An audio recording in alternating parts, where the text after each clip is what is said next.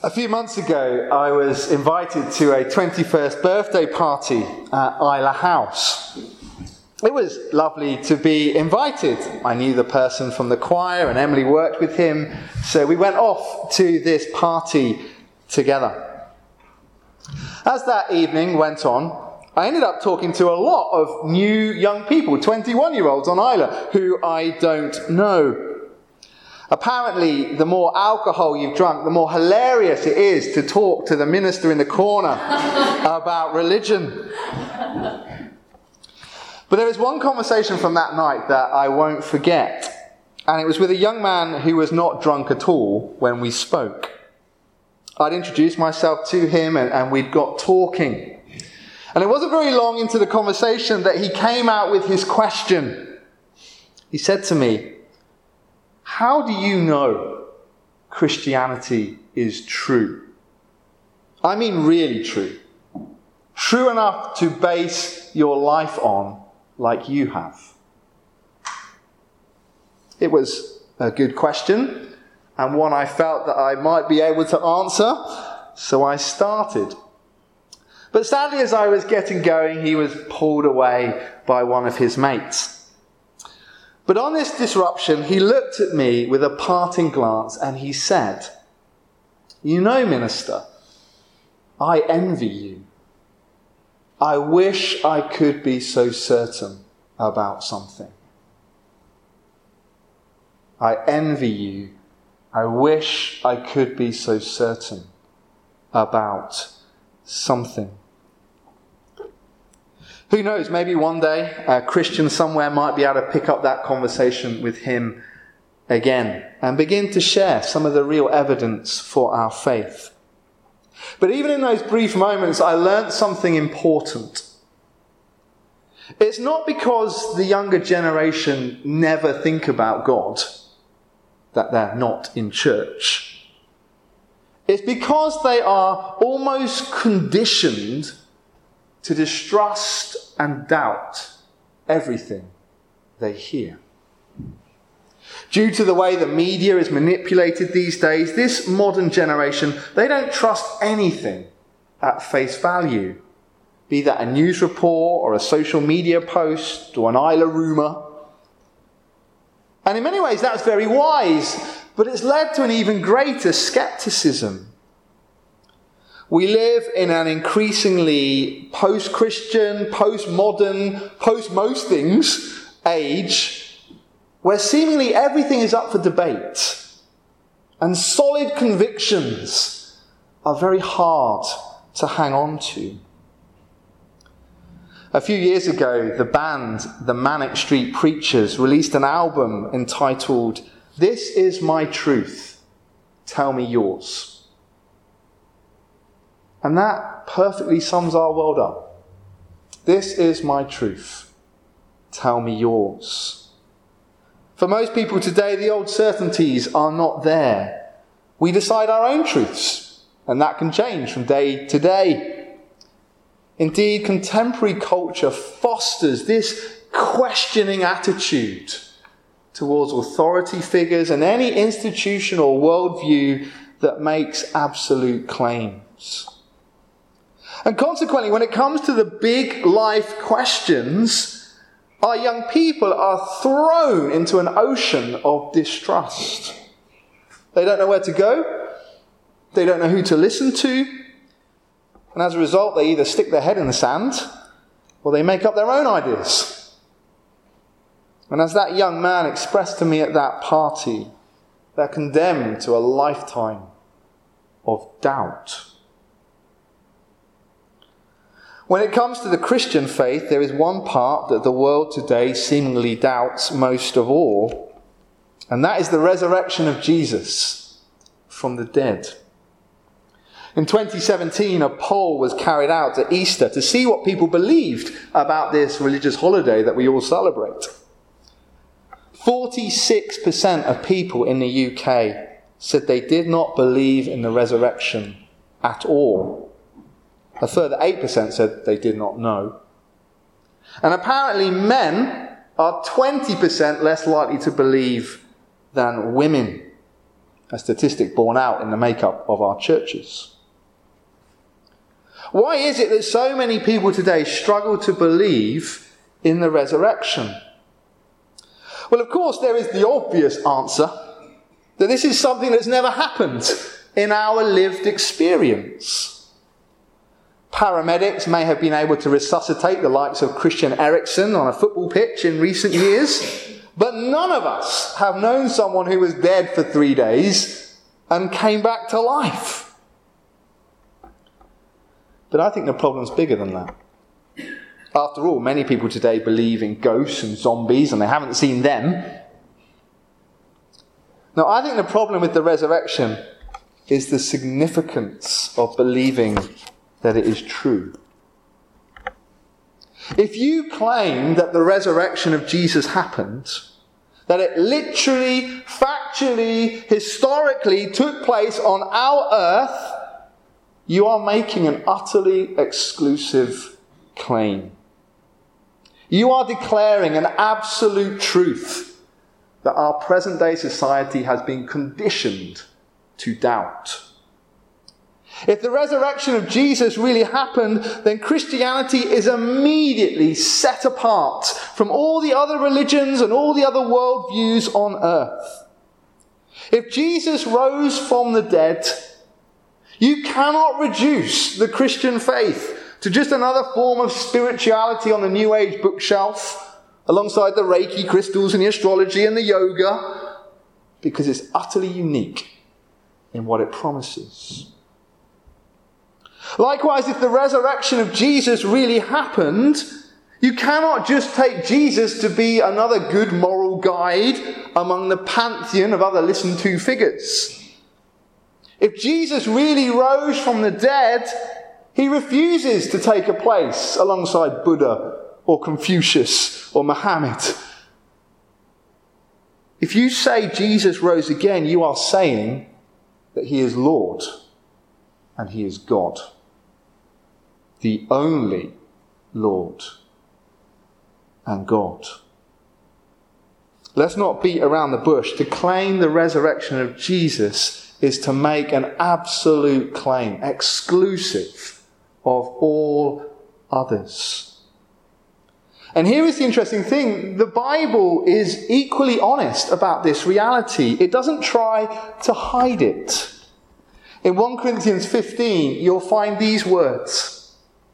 If Christ had not been raised, our preaching is useless, and so is your faith. If Christ has not been raised, your faith is futile. You are still in your sin. If Jesus was not literally resurrected from the dead, Paul says, our faith is futile. It is useless. It is without benefit. We might as well go back to bed and take the dog out for a walk, just like everybody else on Isla is doing at this moment. And why is that? Because the Bible tells us that the consequence of sin is death. And if God does not have the power to defeat death, he cannot defeat sin. And if God doesn't have the power to defeat sin, how on earth is he going to give it to us? We are stuck, heading for a hole in the ground and something worse beyond. And even the most apathetic onlooker in our world today is forced to recognize that whether the resurrection of Jesus happened or not really matters. It is a claim of absolute truth. And once you've heard that claim, that Jesus really rose from the dead, every single one of us has to make a decision as to whether we believe it or not. As I began by saying, the present generation has been conditioned from school age to doubt absolute claims like these. But it's worth saying at this point that the importance of the resurrection is such that even Christians can waver from time to time. I would guess that there is not one of us in this room that hasn't doubted it at some point or another. Because we know that everything hangs or falls by this truth. And that makes us a little bit nervous at times. It's not just immature Christians that have doubts. It's not just the sinful or the backsliding Christians that have doubts. We all have searching questions at times, particularly when we're suffering, particularly when we're going through difficult experiences. And so it's vital then that our churches are safe places where people can explore and people can ask difficult questions without feeling judged. We all need to re-examine the evidence for our faith at times. And I hope that's what we can do together now. In our reading, we met a man with doubts. His name was Thomas. Indeed, to many in the world, he's known as Doubting Thomas. But I'd like to stand up for Thomas a little bit and say that name is a little unfair. Because Thomas wasn't a dyed-in-the-wool skeptic. He was just a normal human being like you and I. Thomas was a mixed bag, capable of many different emotions. At one point in the Bible, Thomas was incredibly courageous, utterly dogged in his commitment. In John chapter 11, Jesus had just heard that his dear friend Lazarus had died. So he sets out to Bethany to attend his grave. The only thing was, the last time that Jesus was in that vicinity, he'd been threatened with being stoned to death by a crowd. So this was no easy trip. But Thomas proved himself in that moment to be utterly loyal. He said aloud to the disciples, "Let us also go, that we may die with him," Thomas said. And so all the disciples left together, determined to follow Jesus, come what may. Thomas at times was capable of great faith, just like we are at times. At another moment in John's Gospel, we discover Thomas to be a little slower on the uptake. In John 14, Jesus was preparing the disciples for his departure, and he was speaking to them about heaven. But Thomas didn't get it at all. He just didn't understand what Jesus was talking about. Listen again to these well-known words. Jesus said, "Do not let your hearts be troubled. You believe in God, believe also in me. My Father's house has many rooms. If that were not so, would I have told you that I'm going there to prepare a place for you? And if I go and prepare a place for you there, I'll come back and I'll take you to be with me where I am. You know the way to the place where I am going." Thomas was completely bamboozled by this. He didn't get it. And so he blurts out, "What? We don't know where you're going. How can we know the way?" Thomas didn't understand, but he really wanted to. And Jesus knew that. And Thomas's question gave him the opportunity to say those so important words, "I am the way and the truth and the life. No one comes to the Father except through me." So truly then, if you want to find a man in the Bible who is like us, look at Thomas. He wasn't a bad person. He proved himself to be kind and good. He wasn't a hard-hearted cynic. He was just cautious and logical. Thomas was a man who needed to work things out for himself. He needed evidence. He needed explanation. He needed to make sure he really understood something before he committed to it. But when he did, he would stake his life on it. And this is the Thomas that we meet in John chapter 20. As our reading begins, we're reminded of the really important event that we looked at together last week. The risen Lord Jesus, on that first Easter Sunday, had appeared to his disciples. And in their great fear and their great delusionment, remember they were hiding behind locked doors, Jesus came in and he spoke words of peace to them. And in their regret and in their shame at deserting Jesus before the cross, Jesus came in and forgave them and gave them a new purpose. He loved them. He's going to send them out to serve him. And in their great weakness, the risen Lord Jesus comes in and he gives to them some of his death-defeating power. He breathes on them the Holy Spirit. It really was an incredible event that took place on that evening of the first Easter Sunday. But sadly, Thomas had missed it. All of it. He was the only disciple not there in that locked room. Now, we don't know where he was. Maybe he was afraid of the Jewish leaders. Maybe he was hiding on his own away from the group because he thought that would be a little bit safer. Maybe he was just so despondent at the death of his friend, he'd run away somewhere in tears in the shadows. We just don't know where Thomas was. But we get an insight into the depths of his despair and his emotion when the other disciples start to tell him about what happened while he was away. As they excitedly come up to him and declare, they've seen Jesus and he's alive again.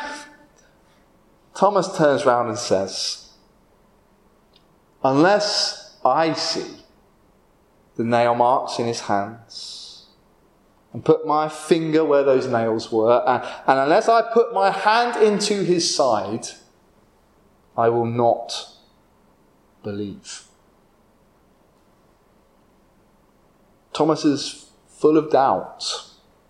The news sounds too good to be true. His dear friend back again. And I'm sure Thomas was already aware of the significance of the claim that if Jesus had risen, the whole world had changed. So Thomas needs evidence. He needs to process. He needs to be sure before he stakes his life on a claim as big as this. And of course we know that evidence was about to be granted. A week later, the disciples are all together again, and something truly beautiful happens. Jesus appears again in the exact same way he'd done a week before. He arrives through locked doors. He speaks a word of peace. He displays his hands and his side to prove that it's really him. Jesus wants to ensure that Thomas hasn't missed out on a thing. And what speaks so loudly to us here is the gentleness with which Jesus does everything. He doesn't dismiss Thomas or condemn Thomas for his doubts. He wants to help him. And he knows the wrestling that Thomas has been through. And he tailors his approach to Thomas's needs.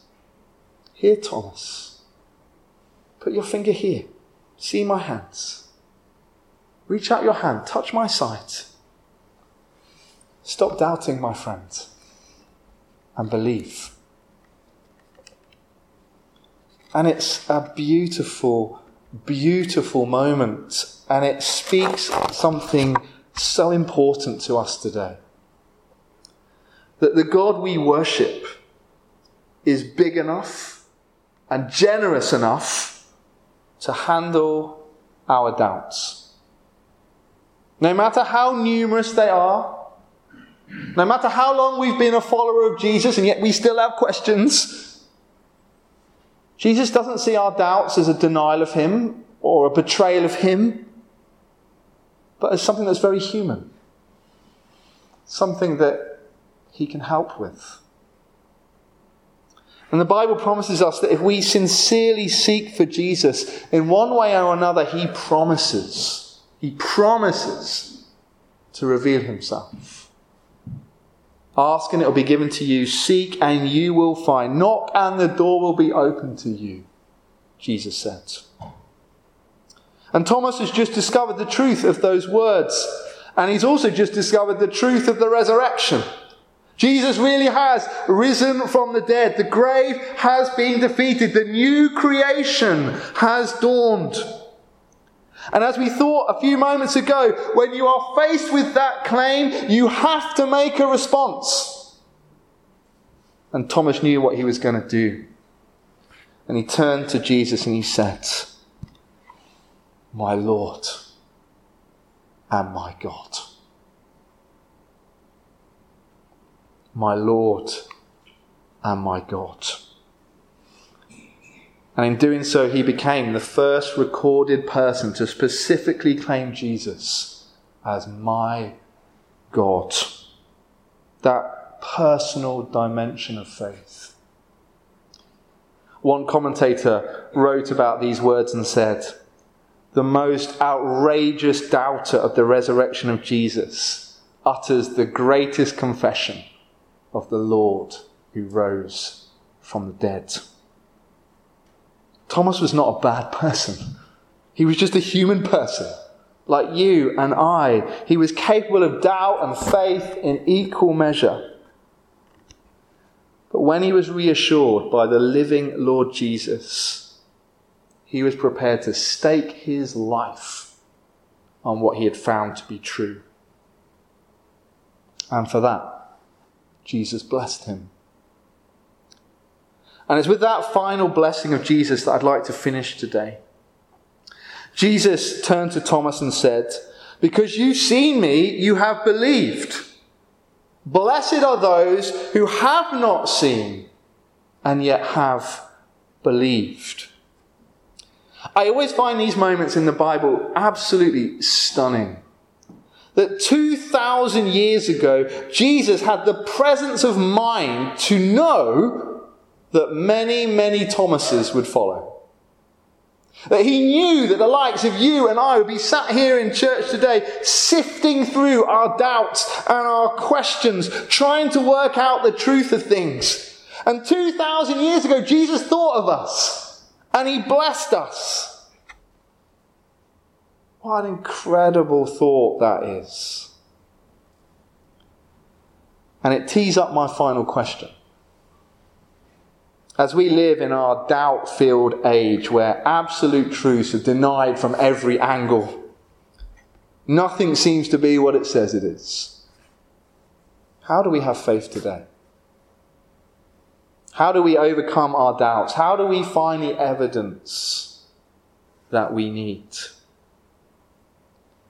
Now, I'm not going to give you a trite, patronising answer, because a key element of faith is wrestling with God. And we will always be doing that. But I want to finish by pointing you in 3 directions. First of all, have a look at Scripture. In those last verses that we read, verses 30 and 31, John stated that he compiled this account for a reason.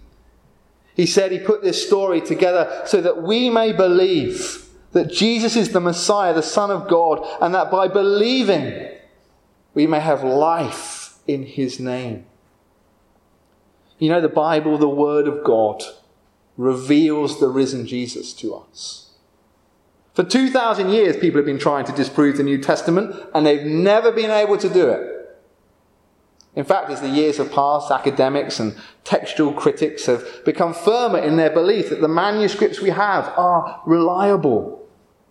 For example, did you know there's more evidence for the life of Jesus than Julius Caesar? We don't doubt he existed, do we? So I encourage you to trust the Scriptures. Read them widely. Read them regularly. Read them prayerfully. Because God will reveal himself as you read, if you read with an open heart. Second, have a look at the difference Jesus makes to the lives of believers, both then and now. Doubting Thomas was transformed into a passionate missionary.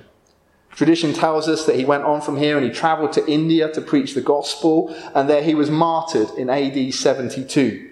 And it goes without saying that you don't become a martyr unless you believe 100% in what you're standing for.